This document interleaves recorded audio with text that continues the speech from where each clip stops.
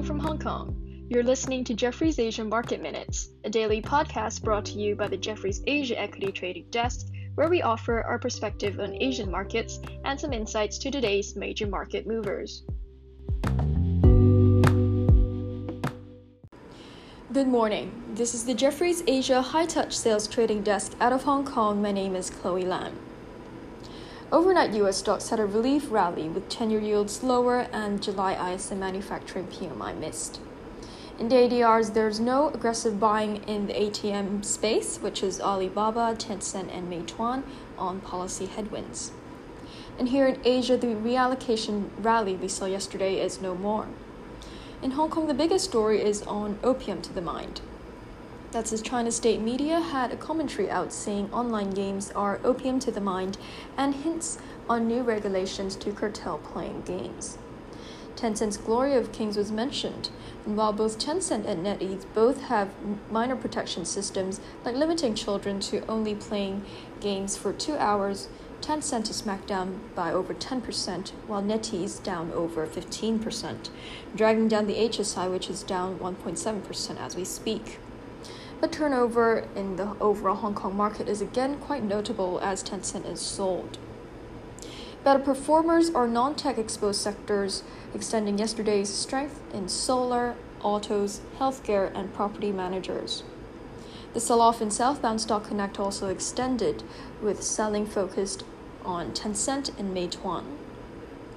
Alibaba reports earnings tonight, and our analysts reminds us to watch the adjusted EBITDA, which we estimate to be 39 billion yuan.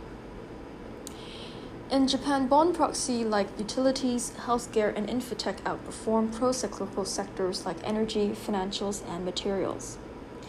On the opium and gaming news in China, that's also spilled over to Japan gaming names putting pressure on Nexon.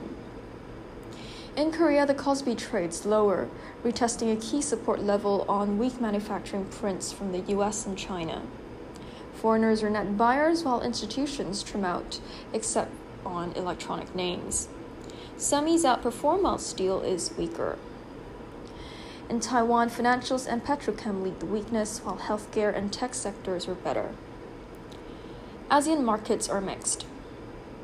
Moving on to research. On MicroStrategy, forget about value or growth. We focus on the middle, with earnings revision the silent winner.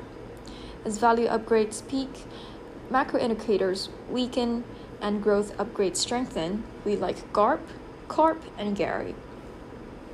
John Cho initiates on A-share small cap names. He likes Hangzhou Great Star, Higher Biomed, M&G Stationery, and Gongnu Group. And finally, Chris Loy highlights the CRO/CDMO space as the best risk-reward play as they capture not just the upside of rising drug R&D trend, but there's also little to no downside exposure to policy pressure or price cuts, and revenues are booked regardless of R&D outcomes. His top picks are Wuxi Bio and TigerMed. And that's all you need to know about markets in Asia today. Take care, keep well, and happy trading.